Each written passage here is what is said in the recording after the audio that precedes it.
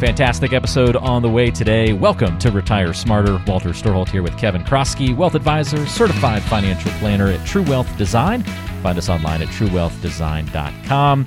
I know we're going to be talking about some banks, some recent current events happening in the financial landscape and dominating the news a little bit. Can't wait for Kevin's perspective on all of that. But Kevin, first of all, it's just been a couple of episodes since we've had you on, and Tyler's been holding down the fort for a while, so good to catch up with you. Yeah, I feel like it's been this conspiracy. You guys tell me you're recording on a certain day. I don't get the invite. And then next thing I know, there's an episode released and Tyler's killing it and doing a great job. He somehow replaceable. He somehow slipped into the logo, and it's just like this subtle takeover that's happening. Exactly. We have a growing team, and I'm really happy of that. And I don't think we've announced it. It's been a couple months now, but since I am actually on today, let me go ahead and take the liberty. But we had basically the third, well, I guess, looking back over the last few years, we've had Ron Wyatt and his team partner with us in our Pittsburgh office, and we had Capital Financial Group. Peterson reached out to us and thought we were doing a good job from what he knew of us, and asked us to take care of his clients as he retired. And we had another one at the tail end of last year, and have just been working through that sort of integration and onboarding process of clients from Plans to Prosper, who's also in Western Pennsylvania, very near where I grew up. And we have a very strong advisor, Audrey, that joined us as part of that too. So we've been growing, we've been busy, and it's been an honor. You have these advisors that spent their career in the business, and they've picked us to go ahead and continue to take great care of their clients. So we don't take that very lightly. It's a lot of work that's involved, and I'm really happy and proud that we've been able to do that, and things continue to go well. So that's part of the reason why, not just that you and Tyler have kind of been tricking me with the scheduling of the event, but I've been doing a lot of work on some of those transitions. There's a lot of details that need to be carefully managed, and make sure that that we understand everything, get everything well integrated, and continue to take great care of those clients. That's just how we were able to take advantage of you with all of the other things you were juggling. So that just made the takeover that much easier. But yes, great to hear that you guys are having such great partnerships all across the board, and kind of expanding the True Wealth family. Always enjoy hearing about that and what's going on in your world. So thanks for the updates on that front. Shall we dive into the big topic at hand? You are living under a rock if you don't know about bank crisis and all sorts of other issues that pop up from that. And it's easy to let your emotions take over here, Kevin, and get worried about your money, and is it going to affect me, and how's it going to wrinkle over into all of the other parts of our financial lives. I don't know. Are we calming the waters today? What kind of approach are we taking here? Well, yes, I think so. Hopefully we'll provide some clarity. I'm chuckling here because, online and the internet's fantastic, right? I mean, you can go on to Google or ChatGPT or whatever it may be these days. And, there's so much information that's out there, and there's so much bad information, unfortunately. And just because there's information, you don't know what's good or bad. And it certainly doesn't necessarily convey wisdom to you. So as I was experiencing the last week and watching some of these news stories, and seeing people that were being interviewed on some of the talking head shows that people may be watching, whether it's, kind of the 24-hour news or specific financial news, or just the general kind of, nightly news or your local paper. It's interesting. I was reading these and I was listening, and there was just so much incorrectness that I was being confronted with. And, this is an area, I'm not a banking analyst and expert, but, I know a pretty good deal when it comes to markets and how these instruments work. And hopefully I can convey that today. But it's interesting because you see, when you have this knowledge and you see all this misinformation that's out there, it's like, man, that's wrong. That's wrong. Oh, great. My clients are listening to this guy or gal. I'm going to get 10 questions about this tomorrow and undo all this disaster. And then you go and you read something else that maybe you're not an expert in, and you just take it for face value. You're like, wow. Right. You don't realize that same phenomenon is happening on so many different issues, right? Oh, totally. I mean, I love a good biography or nonfiction stuff that's on Netflix, but some of this stuff I watch, And, if it's related to finance, you don't know who the director is. You don't know, like, if they're informed or what motives they may have. And then I'll watch some of this stuff, and 10 minutes I'm in, I'm like, okay, there's so much incorrectness and there's definitely an angle here, and I'm just going to turn it off. Oh my gosh, wow. It's difficult to, those things that we've talked about many times over the years, things that things that you don't know, and everything in between. And, a lot of times clients come to us to be that clear guide to them and help make sense of the world that we're in, and certainly make their financial life planning work for them. So I think the news stories have gotten better over the last few days from what I've seen. There was certainly a lot more scattershot early on, but nonetheless, well, I'll kind of do a quick redux here on the whole SVB thing, talk about what I think that means. And then importantly, Aaron Seil and I collaborated on an article that we have out on our website. It's called Understanding Investor Protections. And it goes into some of the investor protections that people don't appreciate that they have, or don't fully understand that they have, for your investment accounts, not your bank accounts, but for your investment accounts at places like Schwab, Fidelity, TD Ameritrade, Pershing, these big financial institutions. And I'll highlight some of those differences today. The article, if you prefer to read, it's about 2,000 words. There's some graphics that go there as well, but we'll certainly touch on this today as I go through here.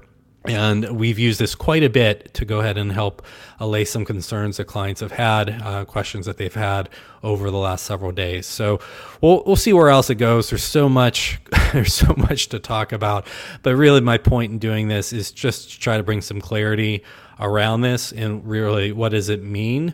What kind of risks are we actually taking?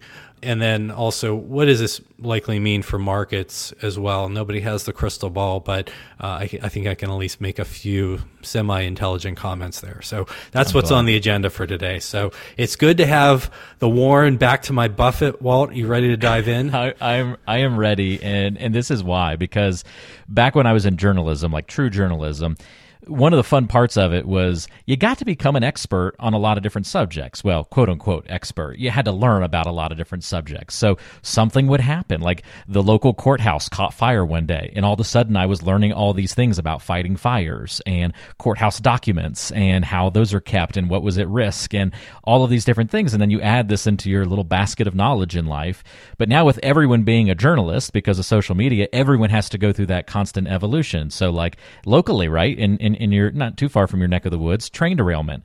And it's national news. Everybody in the world's becoming an expert on train derailments. And I feel like it's the same thing with this financial crisis and with the bank issue. Is like all of a sudden we're all having to pretend like we know what's happening with the banks, and like we knew what SVB was before it happened, and all this other stuff. So that's why it's so hard, and so complex, and so deep to try and put it all in a nice little basket. It's just such a vast thing to understand with so many layers. So one of the things I love about being the Warren to your Buffett, I suppose, that's quite the compliment, Kevin, is how you can make the complex a little bit simpler and easier to understand, so we can get a little smarter in the process. So can't wait for your breakdown. All right, you got it. So here, I'll give a kind of the quick rundown as I understand it on the bank failure. So I think as many or most have heard now, this Silicon Valley Bank, or SVB for short, was really concentrated from a client-based standpoint for a lot of these tech entrepreneurs. A lot of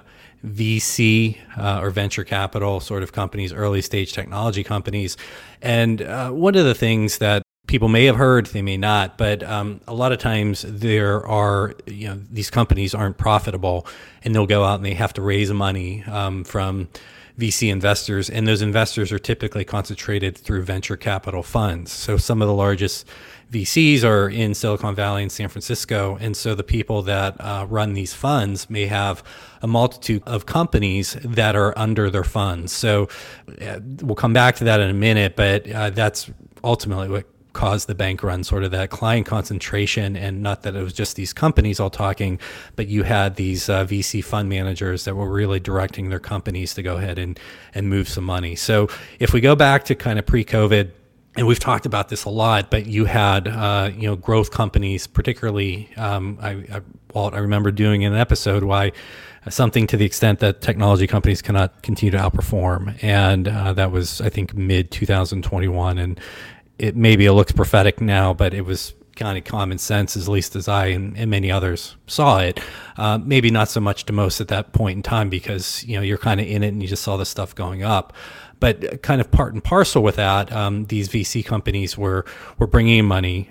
So they were going ahead and selling an equity stake and bringing in money, and they were putting it into SVB, using that to go ahead and fund their operations, so on and so forth. And because they had some money coming in, but they weren't making money, they consumed quite a bit of it.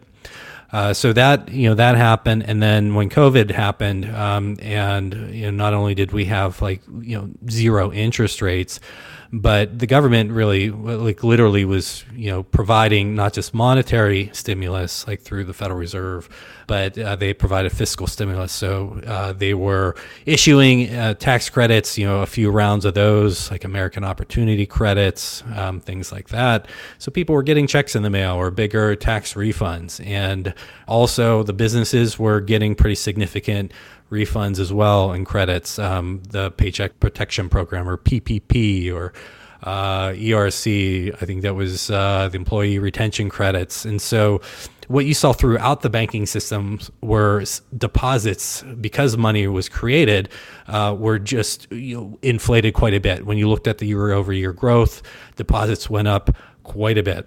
Interest rates were near zero, so they weren't really paying their depositors anything, so it wasn't that big of a deal. But banks basically have this money, short-term money, that you can demand back at any time, and they put that to work through loans. But it takes some time to make loans, and there has to be demand for them. So what banks may also do is then invest some of those excess deposits into securities. And this is where SVB was a bit of an outlier. So on two fronts, it was the client concentration that I mentioned, and then disproportionately, they invested a lot more of those excess deposits into securities. And it's not like they were taking a ton of risk. They went out and they bought treasury notes. So, generally it was about like a 5-year note. And at that time, the Federal Reserve was saying, actually, even through the early 21, the Fed was saying, hey, we're going to keep rates, at or near zero through the end of 2024. So, perhaps that helped SVB and other banks feel comfortable about taking a little bit longer duration risk. And ultimately, I think, as we know what happened last year in 22, sure, we had some inflation showing up, but then it was like, hey, is it transitory or not? And then we had all this pent up demand from the lockdowns. You had supply chain issues because of COVID and the lockdowns. In hindsight now, we had a lot of people that did not return to the workforce. So you had the workforce was shrinking, pushing up wages. Then by the way, you had Russia invade Ukraine, creating an energy crisis and really skyrocketing prices there. And then China's zero COVID policy, which not too long ago they finally moved away from, but China was locked down for a very, very long time. So you had all of this stuff working together, and inflation was, rampant for a while. We'll see what the future holds there, but it's still pretty high. And so the Federal Reserve started raising rates incredibly aggressively throughout 2022. As we've talked on the podcast before, and I'm sure as any investor has seen on their statements, 22 was, not a great year to be an investor. You had, technology stocks broadly went down about 30%. You had value stocks went down much, much less than that, generally single digits. But you had bonds. If you just had aggregate U.S. bonds, they went down more than 10%. So it was a tough year for investors, but that's also made it a tough year for banks, because as interest rates went up, maybe they had to start paying a little bit more money on the deposits. There's still not much. I just logged into my Chase account, and Walt, I see I'm earning a whopping 0.01% in my checking account. Wow. Woohoo! 0.1. Nice. Yes, it's not zero. That's better than 0.01. Yeah, I'm thinking positive here. But so rates started going up. Money maybe started going out. Banks, started competing and raising some rates. But on those assets that SVB bought, was generally, again, about 5-year Treasury notes. And I didn't necessarily know this is from a banking analyst standpoint. It's pretty unique accounting, but they have kind of two types of securities, maybe more, but one is available for sale, or AFS, all these wonderful acronyms, and the other is HTM, or held to maturity. So what SVB did was put a lot of these notes into the held for maturity, and what that meant for them was they really just didn't have to mark them down. So again, think of interest rates as they went up, the prices of the bonds went down. It's kind of a teeter-totter relationship. So that's why those bond returns were negative in 22. And while you as an investor saw that negative number on your statement, on the bank balance sheet, they just put what they paid for it. They put their cost basis on it. Sure, they may have noted separately that, hey, there's an unrealized loss on these positions, or maybe they put in a footnote, and to my understanding, that's what SVB did. It used to be in a table and prominently displayed, and then as it got worse and the bank's balance sheet deteriorated, it ended up in a footnote. Just going to hide that a little bit? Yeah, let's make it in a, hey, let's 8-point font sounds a lot better than 12. Let's put it down there with a little footnote. And so, things got tough, and then kind of the bank run started happening from some of those VC fund general partners and their portfolio companies. So it was a classic run on the bank. It was fully disclosed, in the annual report. Again, it kind of moved to a footnote. It was disclosed in their 10Ks. The banking regulator saw it. This is how banks work. They take in deposits, and as somebody that takes money down to the bank, you should think of it, and I'm sure most people did not think of it this way, but you are giving the bank your cash, and basically it's a loan to the bank. It's a loan that you can demand back at any time, but it is in fact a loan. And, sure, there's FDIC coverage. And in this case, all of the depositors, whether they were insured under the FDIC limits or not, were made whole. But there's certainly no guarantee of that going into this. So cash in the bank is cash in the bank, but, there can be some dollars at risk. So we've had a lot of those conversations with clients. But real quick, if you look back further in time, go back to like the GFC, there was about 20, from what I see on the Fed's website, actually the FDIC's website, there was about 28% of uninsured deposits that were lost. IndyMac Bank was a big one. It was a bank in California. I think the number was about $270 million of uninsured deposits were lost, and those depositors were not made whole. So, there's no guarantee that you're going to get anything above FDIC limits. We'll see if those limits change more. But certainly anybody that had money at SVB Bank is very lucky that they got their dollars back. But again, I think we're all learning through this, and if we didn't know it already, we're certainly being reminded of it. That the cash at the bank is a short-term loan to the bank. It is a general liability of the bank. It's, even though it has your name on the account, it's a liability of the bank. It's not necessarily your asset. So that's, I don't know, Walt, I'm curious. I mean, you do a lot of podcasts. You probably have talked to a lot of people about this, being the smart guy that you are. But that's something that it's just, people don't think of it that way. When they think of their bank deposits, they think that's incredibly safe. And I'm not saying that it's not safe, but there's risk in the commercial banking system, particularly above certain limits. Yeah, no, I think it makes sense. Perhaps I just am lucky from having, been in the industry, not as an advisor, but involved in the industry for a while now, having that perspective that, the banks have all this money at their disposal. Why wouldn't they go and find ways to use that to make more than what you're making from them as part of that quote unquote loan to them? So yeah, I appreciate that perspective, and it's easy to then see how with all of those other factors that you were talking about, like, oh yeah, 2021, 2022, a little bit busy in the financial world, a lot of things going on, a lot of things moving and shaking in our world, and drastic changes and new territory, new ground in terms of interest rates and all these other things happening.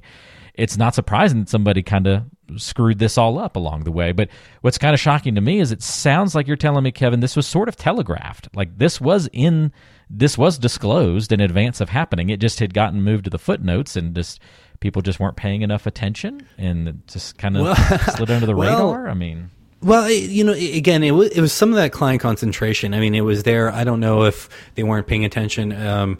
Somewhat of a funny story, if your name isn't Jim Cramer, but Jim Cramer gave a buy recommendation for Silicon Valley Bank in early February when they were trading north of $300 per share, and obviously that went to zero. And he was like, "They're way undervalued. Room to grow." You got it. So that's their I don't think there was a single banking analyst that had SVB as a sell.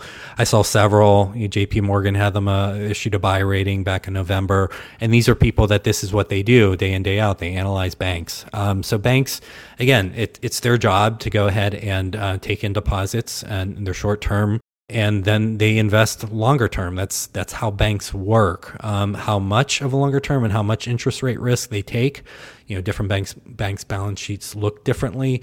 Silicon Valley Bank was definitely an outlier. I'm not saying it's going to happen to other banks, but I don't think it will, candidly. Or I think with the protections that were put in place by, the Treasury, the Fed, FDIC. I don't know. Maybe you have like some very small banks go out, but these banks. So that word contagion that became real popular the past week of this becoming a more systemic issue across the board. You're not getting that sense that we're heading for a cliff. I don't think this is 2008. Let me put it that way. I don't think it's anything close to 2008. Sure. I mean, there's a lot of banks. Might you have another bank that goes under or something like that? But yeah, it's possible. I mean, you have people that do. I mean, people are emotional. I mean, that part of the brain works quicker than your rational part. And so you're going to find people that are going to be doing dumb things. I'm very bullish on people making bad decisions. It's inevitable. So maybe there's going to be a collection of people that make these decisions and move a bunch of money out of banks. I don't know where they're going to put it necessarily. Is it all going to go to JP Morgan or these other very, very large institutions? I have accounts at Chase. I have several accounts at local community banks. I can tell you Chase is my least favorite to work with.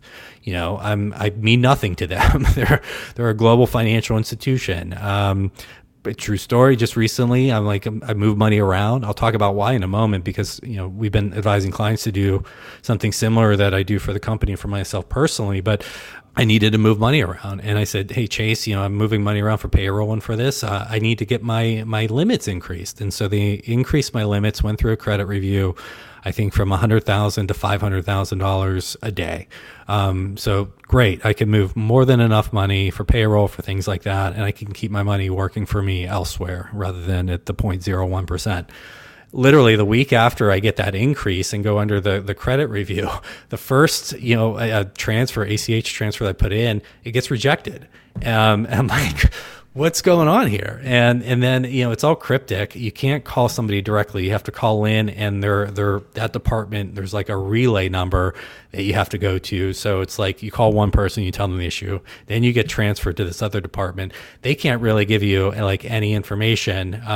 And they say, try it again or talk to like your local person. So long story short, I've been using these transfers for the last 3 years between these bank accounts. It's like clockwork. If they just look at the history in the account, okay, he does this all the time, not a big deal.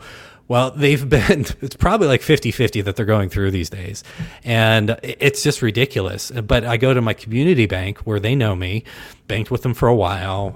They have my financial statements and personal financial statement and all that. I call them over the phone. I say, hey, I'm having a problem with Chase. Can you go ahead and send a wire to me, to the Chase account, send it the other way, and I get it done. Those relationships to me matter a great deal. Chase's footprint's great. Their technology is great. There's no relationship there. It's a huge company. They don't even know who Kevin Kroskey is, nor do they really care. I'm sure there's a lot of people that we work with that feel the same way. That's one of the reasons why they work with a firm like us. We have, we're not big bureaucratic hierarchical organization. We're a boutique firm. We all have skin in the game. But yet clients' money and their dollars are held at these too big to fail financial institutions in many cases.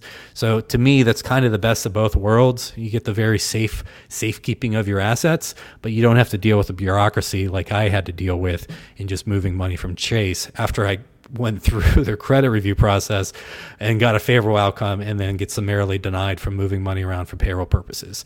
So that sound like venting a little bit, Walt? Just a little bit, but I mean, it's kind of fun to hear some venting every once in a while because it's real. It's a real story. I mean, it's what you're going through, what you're feeling, and probably other people feel it too. Yeah, so related to that, and I'm going to move on to talk about the custodians here after this, but it's pretty remarkable that these companies were able to move the amount of money out of SVB as they were, as quickly as they were. I think something like $42 million is what you heard being requested, and a lot just went right out. So apparently, maybe that's one of the reasons why these companies like banking with SVB, because they didn't have to go through all the brain trauma that I have to go through in working with Chase. Yes. And it is what it is. We'll see what that may mean over time, because obviously in this case, you have that risk of a bit of a bank run. But so that's the bank side of it. So I'm not going to get into all the FDIC stuff, but I think the important takeaway is really to think of your cash at the bank as a loan to the bank. Yeah, sure, it may be insured up to amount. Maybe the FDIC does unlimited insurance going forward. Who knows? It's not there yet.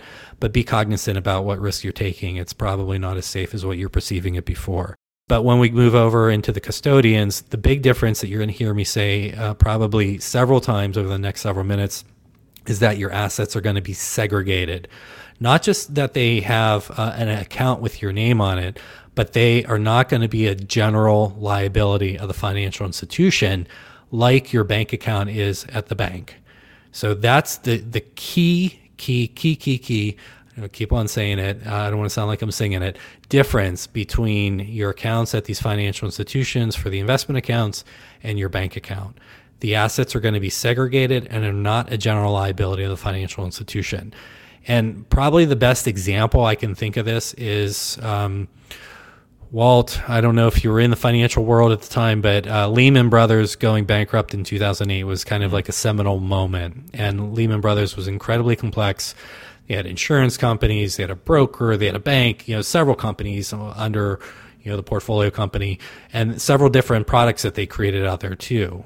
Some of the products that they had were people lost a lot of money because, Lehman Brothers did go bankrupt and, they were claiming pennies or, dimes on a dollar sort of thing.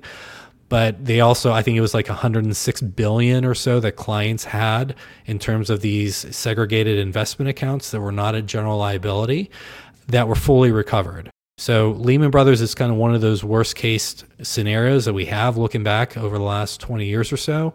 And all of those assets were fully recovered because they were segregated and they were not, let me repeat, they were not a general liability of the financial institution. And this stuff can get complicated. Like I mentioned, Lehman Brothers had many companies. So, on one side, you see the Lehman name and say, okay, I'm fine. But, then you have a Lehman product. And in that product, they're providing like an underlying guarantee that, hey, this is going to be a bond-like investment and it's backed by, the full faith and credit of Lehman Brothers. Well, that goes away into a bankruptcy and people ended up losing money. But those segregated assets were fully protected. So it can get complicated. I don't want to make it sound like it's super easy. Even you look at like Schwab or some of these companies, Schwab has a bank, they have a brokerage, there's several companies under their financial holding company.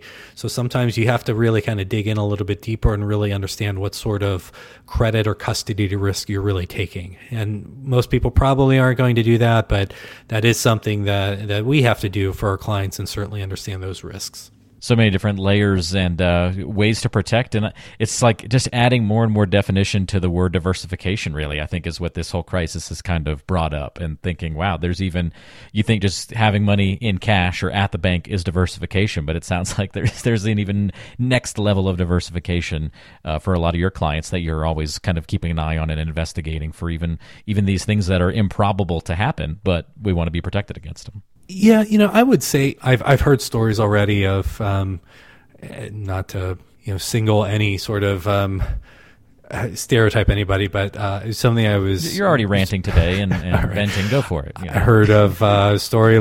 Somebody was supposedly in line at the bank. This is probably fifth hand, so who knows? And who asked for like $500,000 of cash out of her account, and of course the bank could not just give that. They don't for security purposes and other reasons. But those kind of behaviors. I mean, you don't have to go out and open up 10 different accounts. One of the things that we like when clients start working with us is simplifying and consolidating accounts. We work with all the major custodians. We work with Schwab. We work with TD Ameritrade that is becoming part of Schwab. We work with Fidelity. We work with Pershing, which is wholly owned by Bank of New York Mellon. Interestingly, that last one, Bank of New York Mellon, has a kind of a special designation, one of 30 institutions globally. They're a globally, systemically important financial institution. This was an outcome of the financial crisis, and just looking at saying, hey, some of these institutions are so interconnected. They really have to have better reserves, better capital ratios, and better plans to go ahead and unwind in the case of something bad happening. And you probably also have seen Credit Suisse they've been in the news for a while. This bank has been in trouble, been losing their people, clients have been leaving them. This isn't anything new. But they are too, like one of these global SIFIs, if you will, SIFIs, systematically important financial institutions. So I'm kind of curious to see what's going to happen here. I don't think, again, I'm not an expert.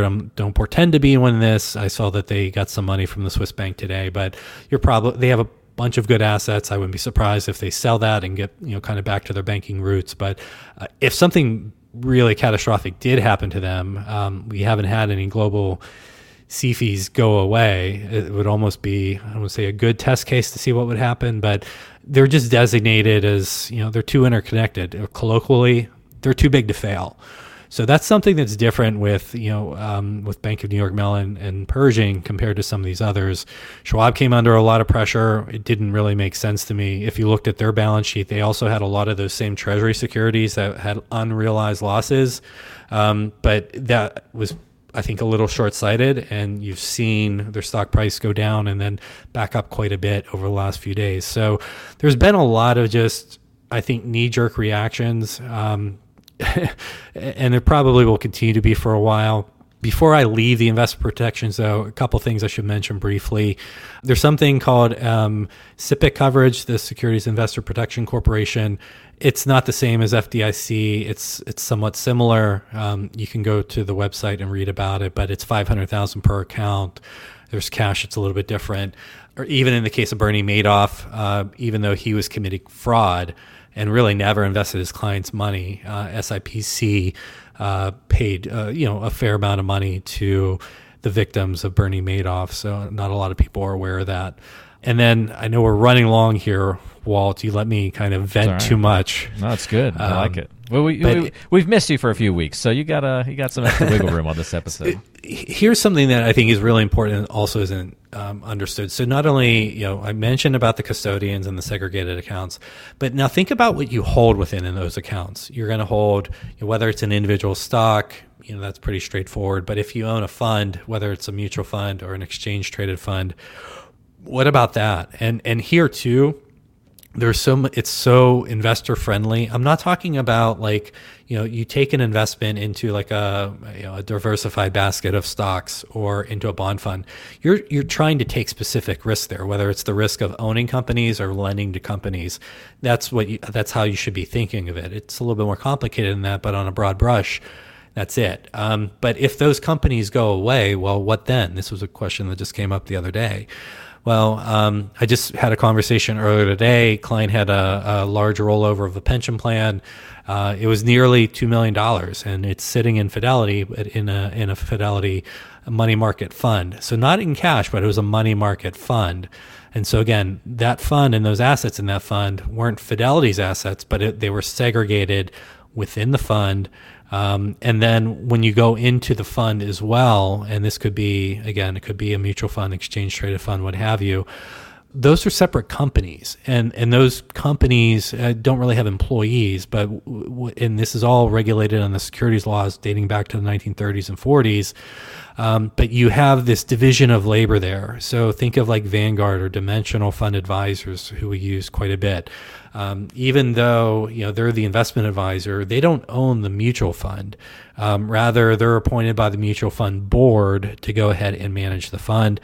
And then that fund also has a separate custodian that really handles and takes possession of the securities, the stocks and bonds, what have you, within the fund. That separation between the management of the advisor and making those decisions and the custody of the funds, it's mandated by securities laws. So, and those are, again, all segregated. You have banks that are holding that as well. All those banks go through public accounting. And in those cases, those are not general assets of the bank. They are segregated assets. So not only do you have the segregation of your assets with your accounts at the custodian, at the Fidelity, at the Schwab, at the TD Ameritrade, and they're not a general liability of those companies.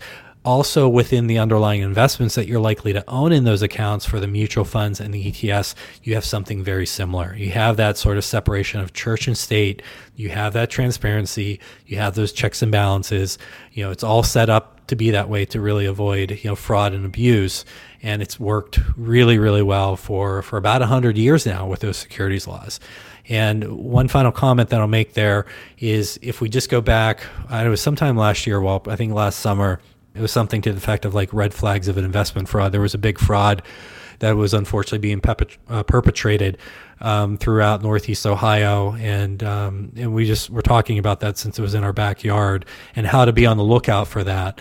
That'd be episode 107 for those who want to go check that out. Thank you. And we went right through there and talked about how, again, there was no custodian, there was no separation of church and state. People were just writing, checks to this guy's company, just like Bernie Madoff's, commingling the money. It was just a fancy IOU, supposedly backed by real estate, but it really wasn't. And again, private investments can be okay, but you need to have a heightened due diligence process there. Having an auditor, having a custodian still are very important.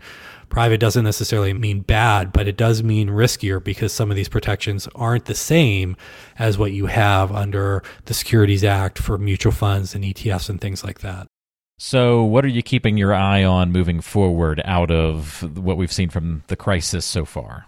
I'll give you my opinion. I'm not gonna shy away from this. Okay. You're on a roll today. You might as well go with it. Yes, I've got all this pent up sort of vocalization, and this is why you have to regularly be on the podcast. Like, get this stuff off your chest. That sounds like, and I will be, and I'm taking a moment here to pause as I skim through to see what's happening in the market because it's changing so quickly. So here's my gut, and I'm just going from the gut here, and as I do that. Let me, I guess, first say it's always important to be highly diversified in your portfolio and your investment strategy. It's always important to know what risks you are taking with each investment within themselves and also their contribution to the whole of your portfolio. You really want to build something that's robust. I'll call it robust to chaos, regardless of what happens, with growth, with interest rates, with whatever it may be. So that's kind of, first and foremost. The thing that I think is really interesting right now is what's happened with interest rates. You've just had some really crazy moves in interest rates. They were going up quite a bit, and we went from really expecting the Federal Reserve to price in about a 0.5% increase at the meeting this month, and about, a full percent over the course of this year, to that swinging back fully the opposite direction with actually decreasing rates a full percentage point by the end of the year.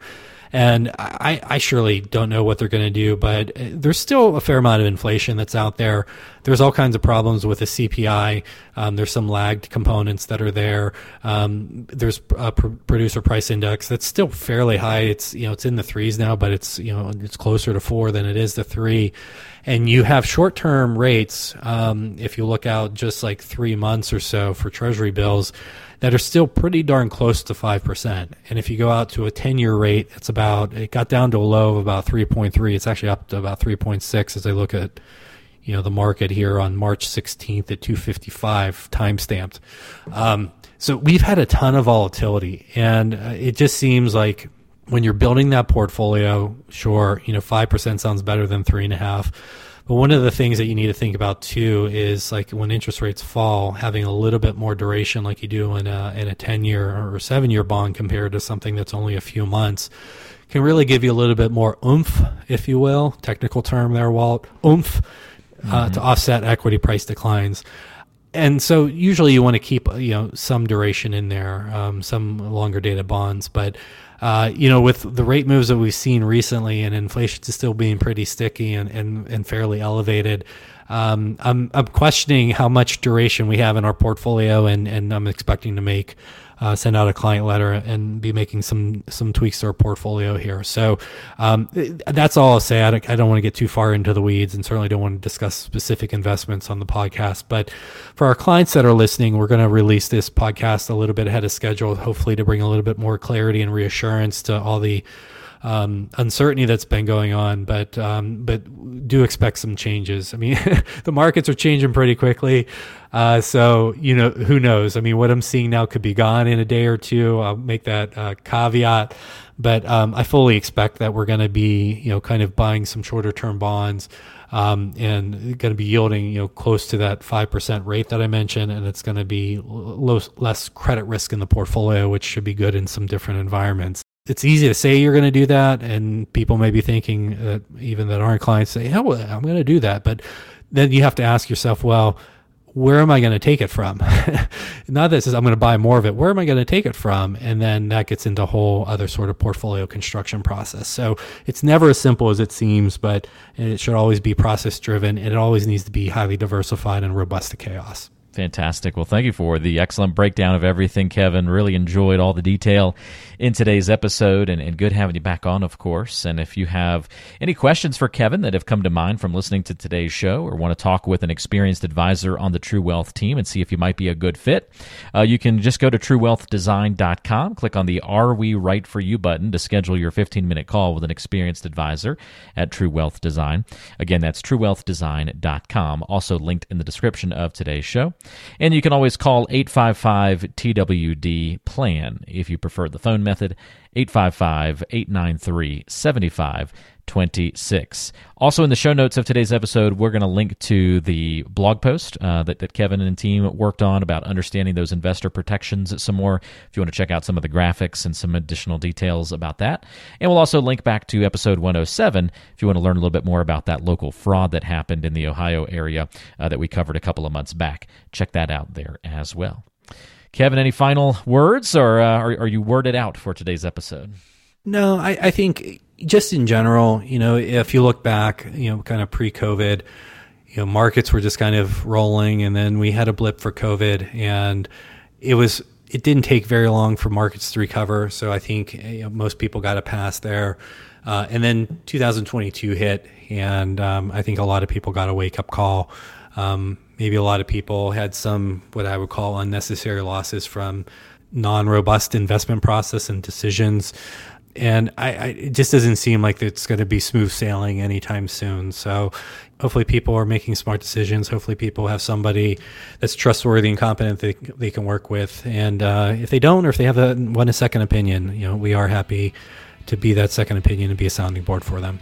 Again, we got links for you in the description of today's show, or just go to truewealthdesign.com to get in touch that way. Kevin, thanks for all the help on the program, and looking forward to what we'll have on tap next month.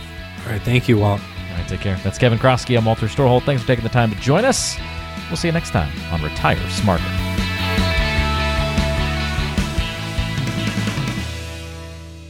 Information provided is for informational purposes only and does not constitute investment, tax, or legal advice. Information is obtained from sources that are deemed to be reliable, but their accurateness and completeness cannot be guaranteed. All performance reference is historical and not an indication of future results. Benchmark indices are hypothetical and do not include any investment fees.